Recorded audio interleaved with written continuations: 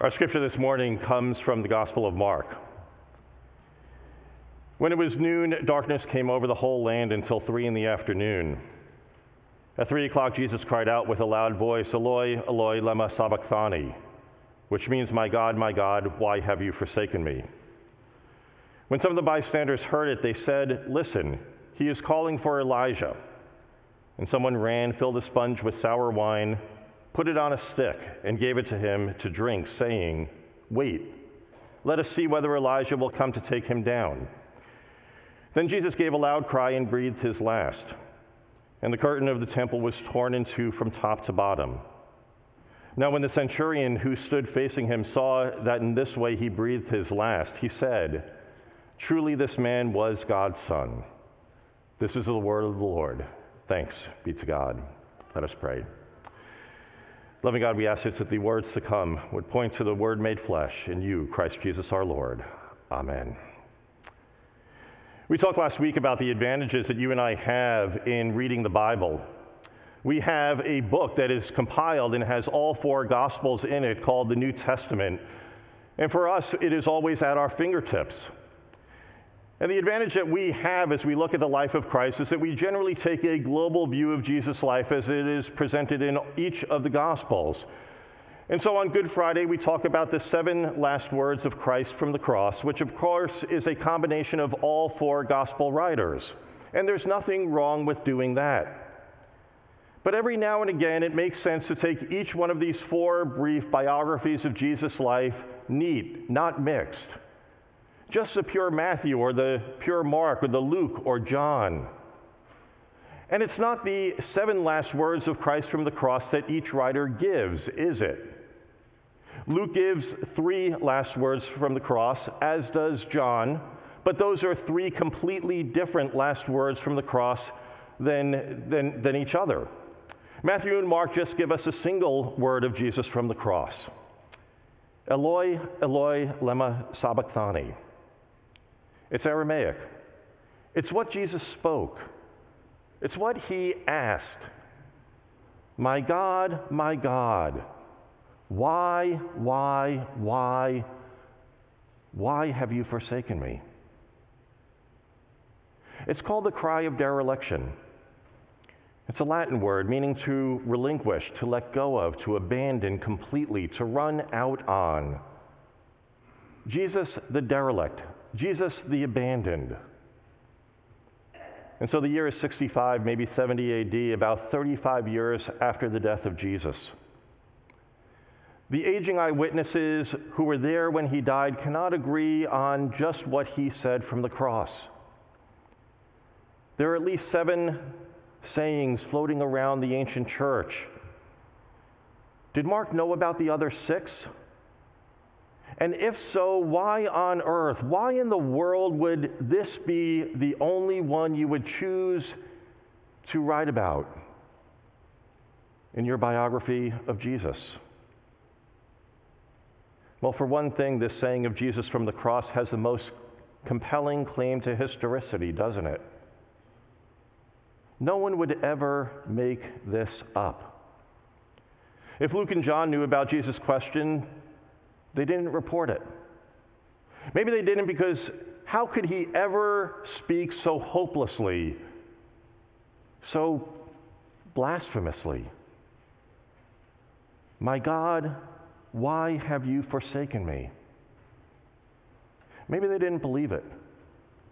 Or maybe they didn't have the guts to repeat it. It takes a brave and brutally honest writer to admit that those are the words that Jesus died with. Until you remember what Mark is like. Mark is always in a hurry to tell his story. He is the leanest, the frankest writer of the 4. Mark doesn't flinch from the truth. Mark doesn't shrink about telling us about Jesus' short temper, sometimes his cruel words, sometimes an exasperation with his disciples at the utter cluelessness that they have. My God, why have you forsaken me?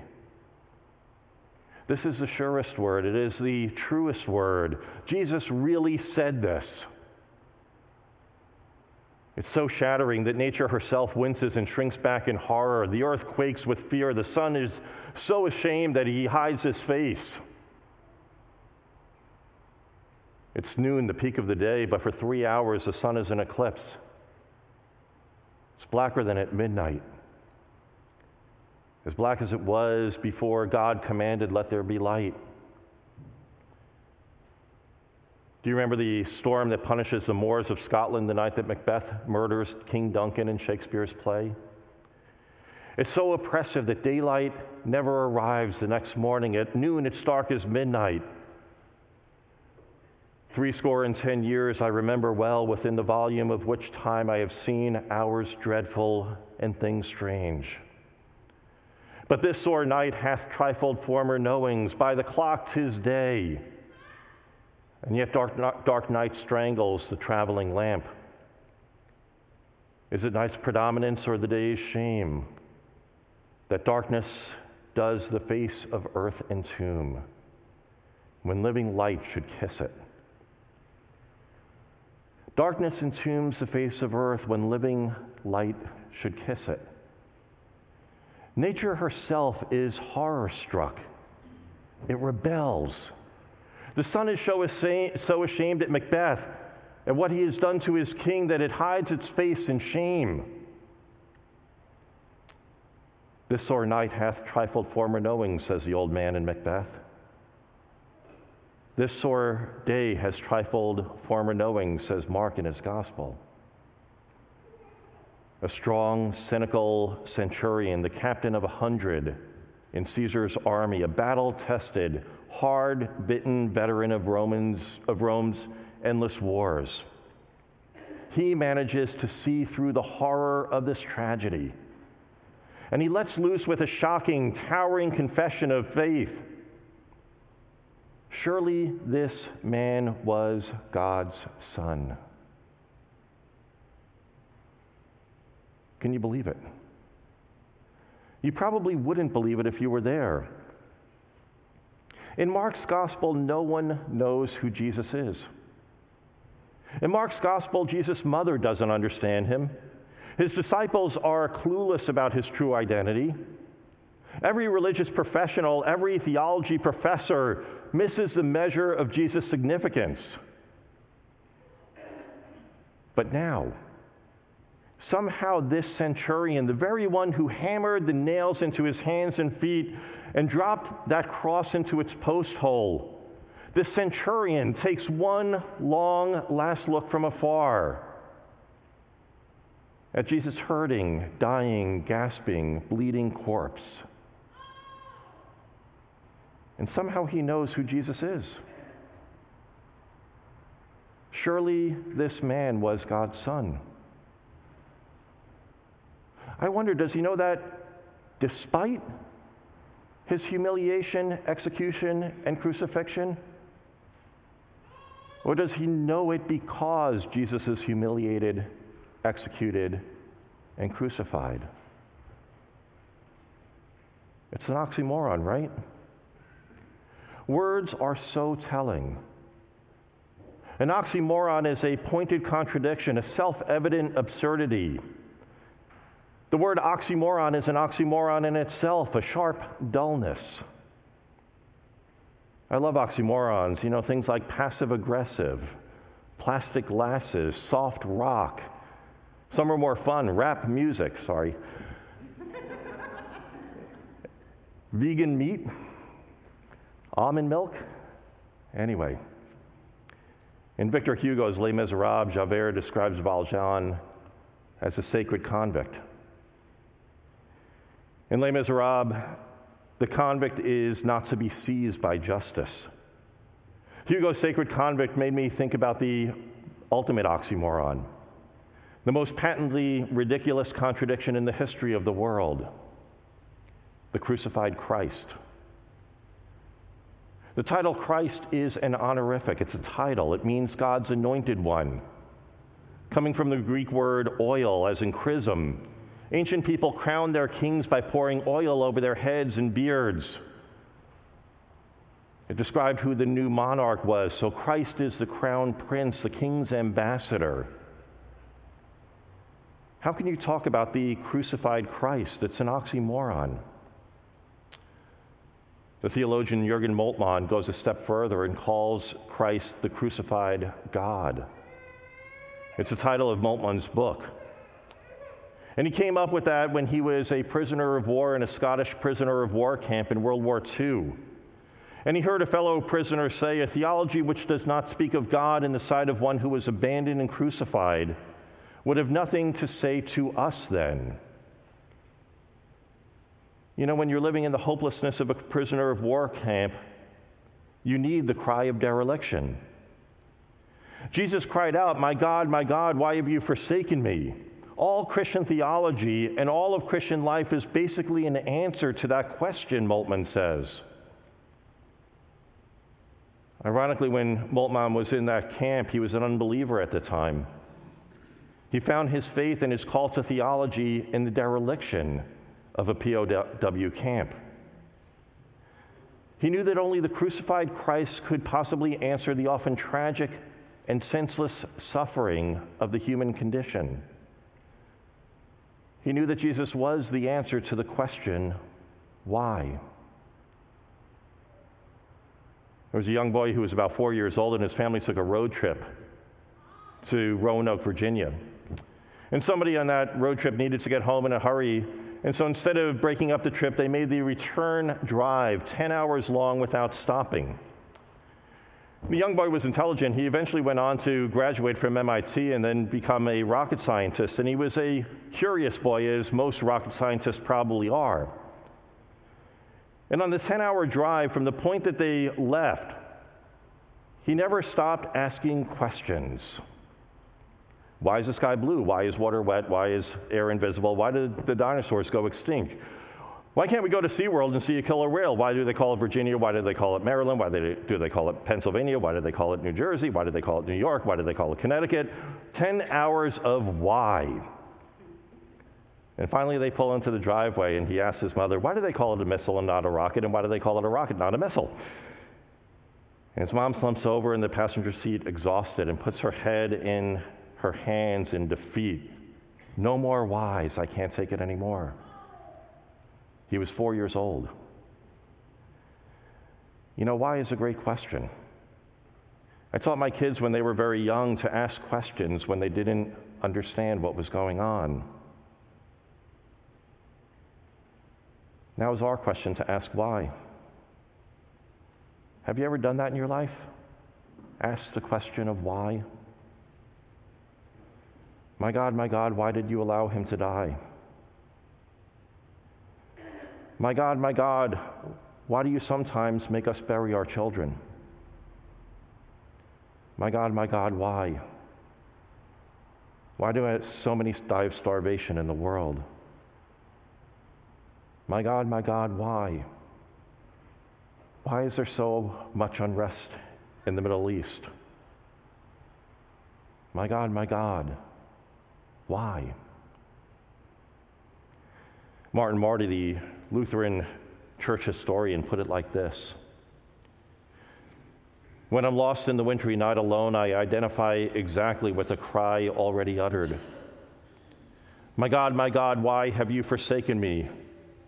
Because of that prior prayer of why, a prayer of aloneness, I am not alone. Someone in whom I trust has shouted it before, in worse circumstances. The crucified Christ was the forsaken one, the true derelict. The rest of us die in company, in his company.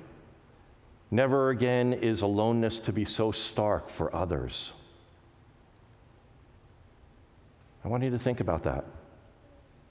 Think about it more eternally and inwardly than just the surface of this planet. When we all die, there are no more whys. For it is there where all questions will be answered. All questions are answered because Jesus posed that question first. None of us goes alone. I spent 5 years as a hospice chaplain, and certainly as a pastor, I have sat next to many a bed of a person dying. And I've come face to face with people's fears all day long, and oftentimes my own fears. And I often say these words to a person as they are nearing death. And though you will walk through the valley of the shadow of death, there is nothing to fear, for God is with you. None of us ever die alone. For the crucified Christ, the ultimate oxymoron is always with us. God's rod and God's staff guiding us,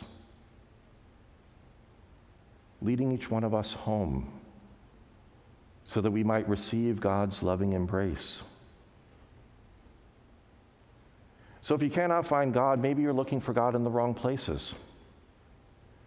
Because you're not going to find God in the corridors of power. You're not going to find God in Washington, D.C. or Wall Street. You're not going to find God like the ancients in a palace in Rome. Paradoxically, God is often with the godless. So look for God in that lonely funeral parlor after you've bidden farewell to the one that you have loved for years. Because it is there that Jesus is. He knows what it's like to lose his friends. Look for God in the hospice room because he knows what it's like to look death straight in the face. Look for him in the rubble-strewn streets of Syria amidst the few survivors that still live there because God knows what it's like to be hunted down by one's enemies. Look for God when you've lost your health or your marriage or your job or your way. And it seems that you are all alone in the world. And even when God seems to go missing because there's so much pain, know that God is there because Jesus knows the pain, knows the loss, knows the rejection. Why would Mark leave us with nothing but these words?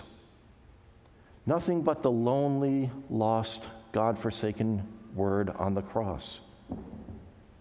Why? Because whatever valley that you have walked through, and whatever valley that you will walk through, you can be assured that our crucified God has already been there. And you are not forsaken. For our God always promises to guide you, his rod and his staff comforting you. Amen.